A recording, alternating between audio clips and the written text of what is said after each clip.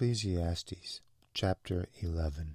Cast your bread upon the waters, for you will find it after many days. Give a serving to 7 and also to 8, for you do not know what evil will be on the earth.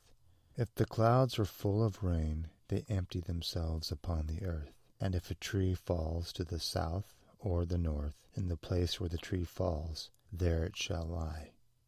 He who observes the wind will not sow, and he who regards the clouds will not reap.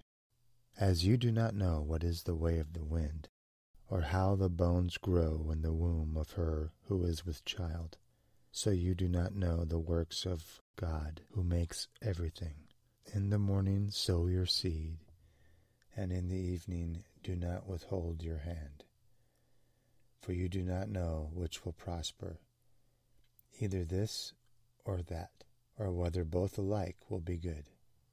Truly the light is sweet, and it is pleasant for the eyes to behold the sun.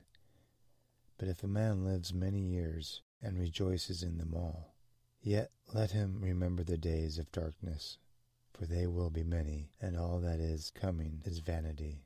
Rejoice, O young man, in your youth, and let your heart cheer you in the days of your youth. Walk in the ways of your heart, and in the sight of your eyes, but know that for all these God will bring you into judgment.